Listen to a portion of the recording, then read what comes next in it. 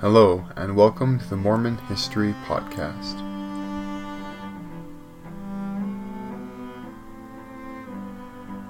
Episode 7. He is Risen.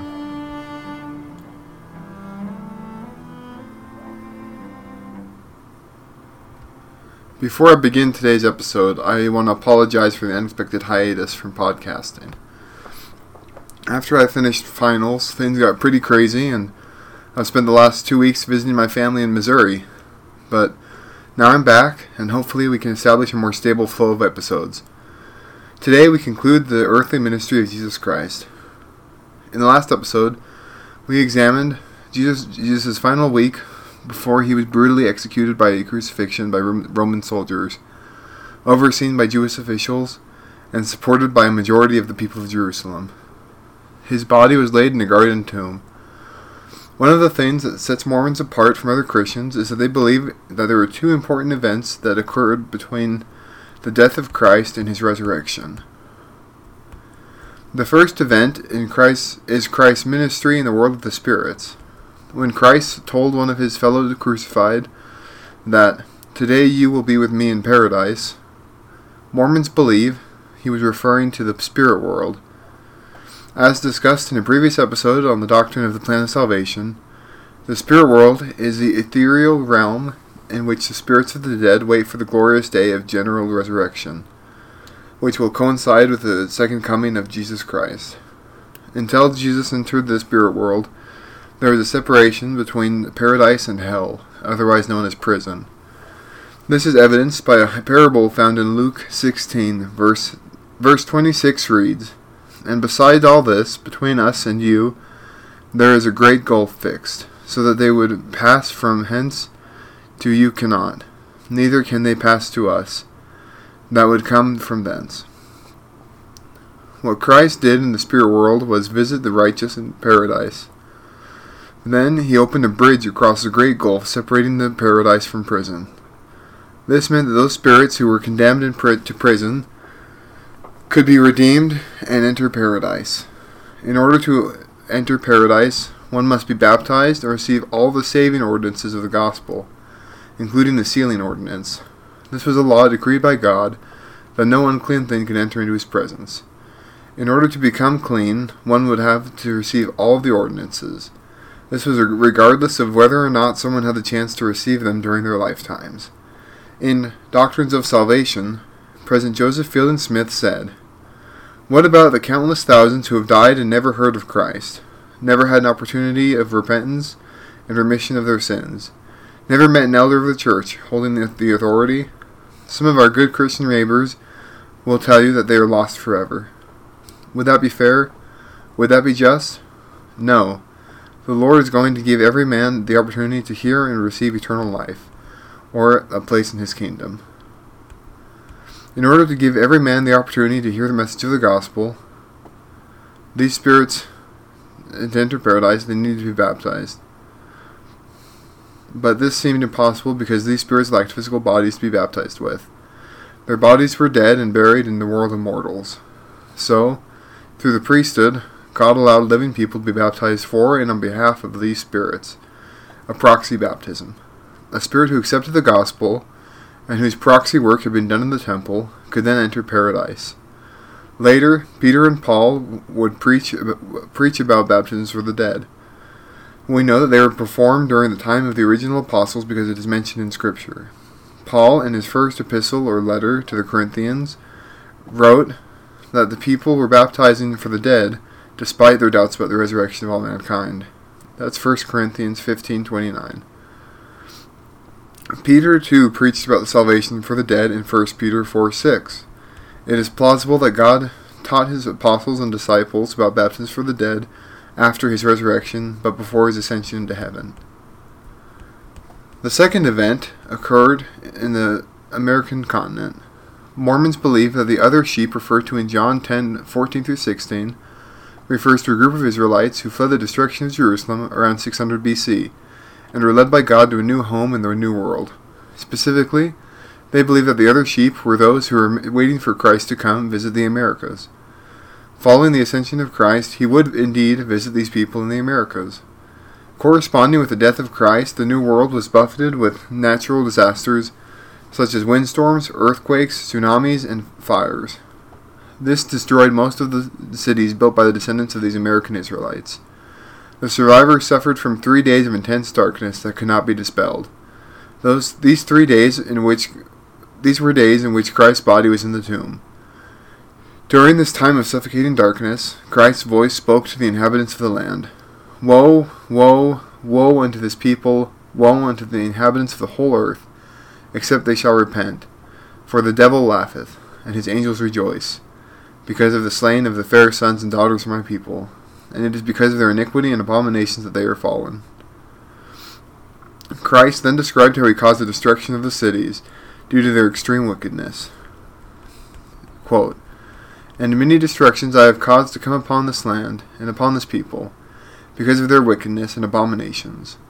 O all ye that are spared, because ye were more righteous than they, will ye not now return unto me and repent of your sins, and be converted that I may heal you? Yea, verily I say unto you, if you will come unto me, ye shall have eternal life. Behold, mine arm of mercy is extended towards you, and whosoever will come, him will I receive. And blessed are those that come unto me. Behold, I am Jesus Christ, the Son of God. I created the heavens and the earth, and all things that in them are. I was with the Father from the beginning. I am in the Father, and the Father in me, and in me hath the Father glorified his name. I came unto my own, and my own receiveth me not. The Scriptures concerning my coming are fulfilled. And as many as received me, to them I have given to become sons of God. And even so will I, as many as shall believe in my name. For behold, by me redemption cometh, and in me the law of Moses is fulfilled. I am the light and the life of the world. I am Alpha and Omega, the beginning and the end. And ye shall offer unto me no more shedding of blood. Yea, your sacrifices and your burnt offerings shall be done away.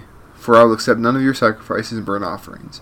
And ye shall offer sacrifice unto me unto a broken heart and a contrite spirit.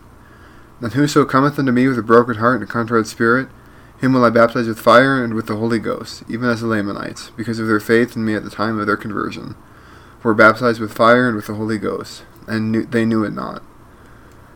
Behold, I have come into the world to bring redemption unto the world, to save the world from sin. Therefore whoso repenteth and cometh unto me as a little child, him will I receive, for of such is the kingdom of God.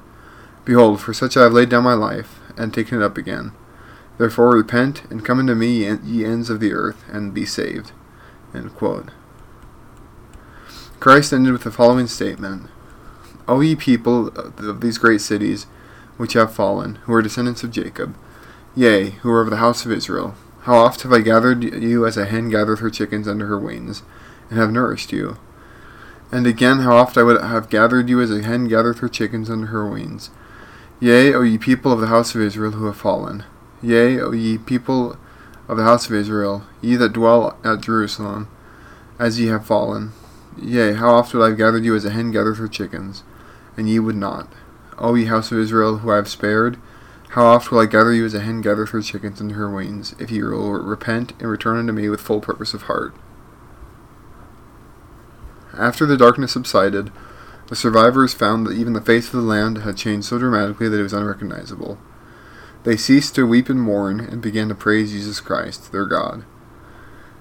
From that point, they began to rebuild and look for the day in which Christ would visit them. The Jewish Sabbath had passed, and it was early Sunday morning. The sun had not yet risen on the garden tomb in Jerusalem. 2 Roman guards stood watch over the area. A great stone sealed the entrance to the tomb in which the body of Jesus Christ lay. Jewish officials feared that Christ's disciples might try to steal his body, to make it look like he rose from the dead. Suddenly there was an earthquake. The Roman soldiers feared for their lives as the light descended upon the stone. A man descended, dressed in a glorious white robe, who shone like the sun. He rolled aside the stone that sealed the tomb. The tomb opened, and the angel that had appeared sat upon the stone, which had been knocked down. The Roman soldiers fainted. When they recovered, they saw the angel and fled from the scene, leaving the tomb unguarded. Now, as far as we know, no mortal eye witnessed the moment in which Christ's spirit reunited with his body. No living person saw him sit up, perhaps look around, then stand up and exit the tomb. The next time we see Christ in the New Testament record is through the eyes of Mary Magdalene. She was a devoted disciple of Jesus Christ and dearly loved him. Some speculate that there was something more to their relationship, even suggesting that they may be husband and wife. This is unsubstantiated by scriptural and historical records. We must not speculate too much, to the point of rewriting history or memory, so that it seems to make more sense to us. All that I know about Mary Magdalene is that she was a special disciple of Christ, whom he had singled out to be the first to see him in his resurrected form. On the dawn of the first day of the week, Sunday morning, Mary Magdalene, Joanna, Mary, mother of James, Salome, and other women went to the tomb with spices that they might embalm the body of their slain Lord. But when they approached the sepulchre, they found that the stone was rolled away, and a young man, an angel, sat upon it. Be not affrighted. Ye seek Jesus of Nazareth, which was crucified. He is risen. He is not here. Behold the place where they had laid him. The women indeed saw that the tomb was empty. They ran to tell Peter in Galilee what had happened, as instructed by the angel. At first, nobody believed the women, but Peter and John went to investigate the women's story. According to the record, they ran to Jerusalem as fast as they could. When they reached the sepulchre, they found that the funeral shroud and the Christ's wrappings were folded neatly where the Christ's body had once laid. Not quite fully realizing the significance of this, they returned to their homes. Mary Magdalene, meanwhile, remained at the tomb and wept. She looked into the tomb again and saw the two angels sitting where Christ's body was supposed to be. "Woman, why weepest thou?" they asked. She responded through her sobs, "Because they have taken away my Lord, and I know not where they have laid him." Then she heard footsteps behind her. She turned to see a concerned-looking man. She supposed him to be the gardener. The man asked her, "Woman, why weepest thou? Whom seekest thou?" Mary swallowed hard and turned away, trying to compose herself, and said, "Sir, if thou hast borne him hence, tell me where thou hast laid him, and I will take him away." The man, whom Mary thought was the gardener, spoke Mary's name. In that instant, the man's voice sounded suddenly familiar. Mary turned back around, and her heart leaped. "Rabboni, Master," she said. Before her stood Jesus Christ. She reached out to touch him, perhaps even to embrace her teacher and friend.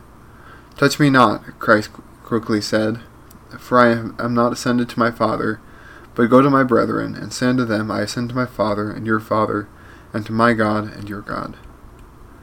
Mary ran to report what had happened to Peter and the other apostles. Though it is not written, it can be safe to assume that Christ sojourned in the presence of Heavenly Father and presented himself to him. Then Christ returned to earth to continue his ministry. He appeared to a group of female disciples and told them to tell the other disciples and apostles to go to Galilee, where they would see him. Graves were opened, according to Matthew 27:52, and faithful saints were resurrected, and appeared to many before ascending into heaven. At that very moment, word reached the Sanhedrin and the chief priests that Christ had risen from the grave. They bribed the soldiers to report the disciples had stolen Christ's body. This lie spread quickly throughout the Jews, and they continued to believe it and repeat it even at the time of the writing of the Gospels, decades after the fact. Christ appeared to two disciples on the road to Emmaus. He made it so that they didn't recognize him. He asked them why they were so sad. One of them, named Cleopas, told him how Jesus of Nazareth, a mighty prophet, was condemned to death by the chief priests and rulers and was crucified. We trusted that it had been he which would redeem Israel, they said. This reflected the attitude of many who believed on Christ. They thought he would free Israel from the Roman yoke, establishing a permanent and everlasting kingdom where the Jews could live free. Cleopas continued to tell Jesus of how women had a vision of angels of the garden tomb, but didn't see the resurrected Christ. The disguised Christ told the two disciples on the road to Emmaus about how it was necessary for Christ to be slain, that he might fulfill the law of Moses, and the commandment of the Father. The disciples convinced Christ to spend the night with them. He ate with them and blessed their food.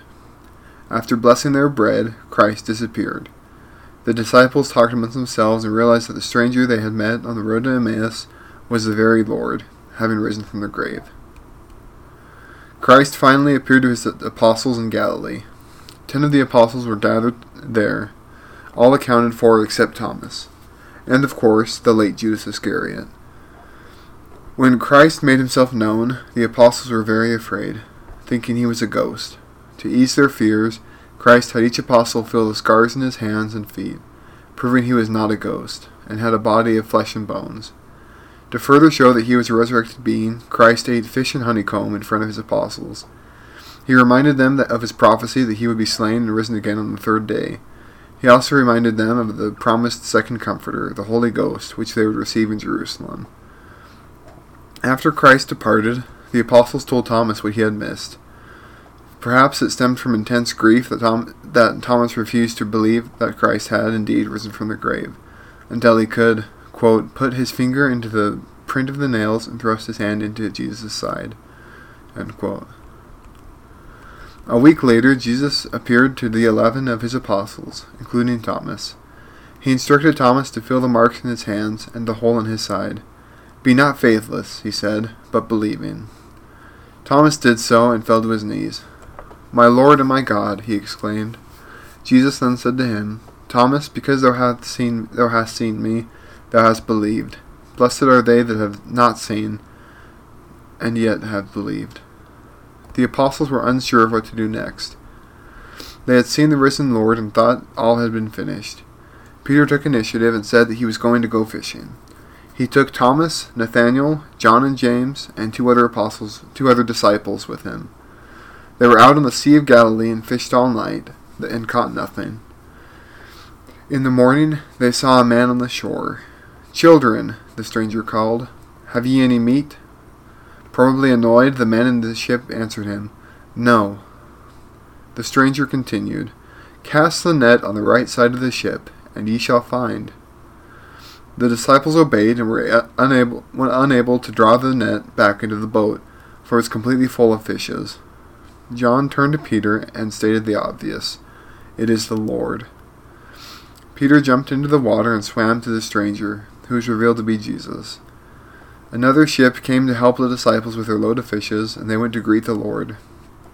Jesus had them bring the 153 fish they had caught and cook them over a fire that Christ had prepared for them. He also gave them some bread to eat. Surely he knew they were hungry after a long night of catching nothing. Christ then addressed Peter. Simon, son of Jonas, lovest thou me more than these? Peter was taken aback. Yea, Lord, thou knowest that I love thee. Christ replied, Feed my lambs. A little while longer, as the disciples continued to eat and Christ watched them carefully, he spoke to Peter. Simon, son of Jonas, lovest thou me? Peter repeated his answer. Yea, Lord, thou knowest that I love thee. Christ told him, Feed my sheep. Again, a pause. For the third time, Christ asked Peter, Simon, son of Jonas, lovest thou me? Peter, in the words of Jeffrey R. Holland, must have been feeling very uncomfortable. Surely he remembered that he had denied knowing Christ 3 times just days before. Peter said, Lord, thou knowest all things. Thou knowest that I love thee. For the 3rd time, Christ told him, Feed my sheep. Peter got the message. Christ was exhorting Peter to take care of his people, all people. Later that same day, Peter pulled Christ aside and asked about John Zebedee, brother of James. Christ told him that John would tarry on the earth until Christ's second coming. Of course, he said, that did not matter to Peter. Peter's job was to follow Christ. The disciples didn't quite understand what Jesus meant when he told them that John would tarry on the earth until the second coming. Christ ministered in the Holy Land for 40 days after his resurrection. During this time, he gathered his 11 apostles to a mountain in Galilee. He commissioned them, Go ye, therefore, and teach all nations, baptizing them in the name of the Father, and of the Son, and of the Holy Ghost, teaching them to observe all things whatsoever I have commanded you. And lo, I am with you always, even unto the end of the world. Then, in the last days of Christ's glorious post-resurrection ministry, he led his apostles to the Mount of Olives. When they reached Bethany, Christ lifted up his hands and blessed them. At the Mount of Olives, they asked him, Lord, wilt thou at this time restore again the kingdom of Israel? Christ replied that it is not for them to know the timing of God, but ye shall have received power after that the Holy Ghost is come unto you. And ye shall be witnesses unto me both in Jerusalem, and in all Judea, and in Samaria, and unto the uttermost part of the earth. Then Christ rose into the air and disappeared from sight. Immediately 2 angels appeared to the apostles. Ye men of Galilee, they said, why stand ye gazing up into heaven? This same Jesus, which is taken up into heaven, shall so come in like manner as ye have seen him go away into heaven.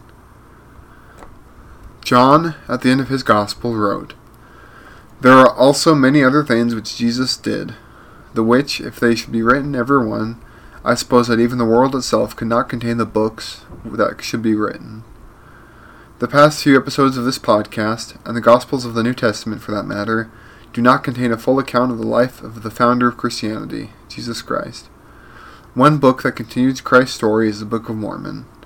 The Book of Mormon makes an account of Christ's visit to the Americas. The people there were waiting for his visit, and after his ascension from the Mount of Olives, Christ descended from the heavens to the foot of a temple in the New World.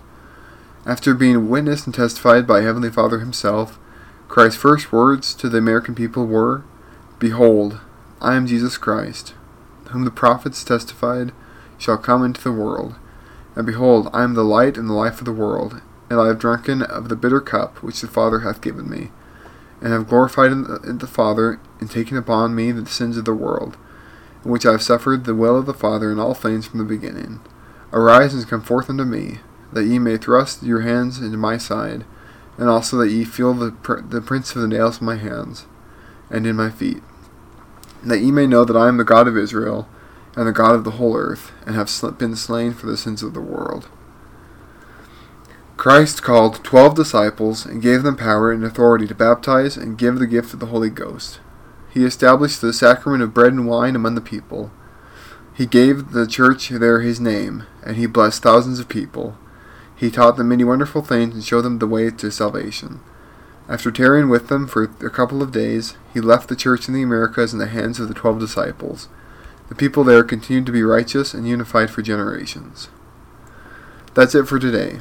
Next time we will begin the story of the Apostolic Age, in which the Church of Jesus Christ would grow and expand under the guidance of Peter, James, and John, and the other apostles. Thanks for listening. Don't forget to check out our Facebook page and our blog, www.historypod.com. If you have any questions, shoot me a message on Facebook via the Mormon History Podcast. Also, feel free to email me at mhistorypod@gmail.com for comments or questions. Also, please leave a rating on whatever app or site that you're using. Thanks again. This has been the Mormon History Podcast.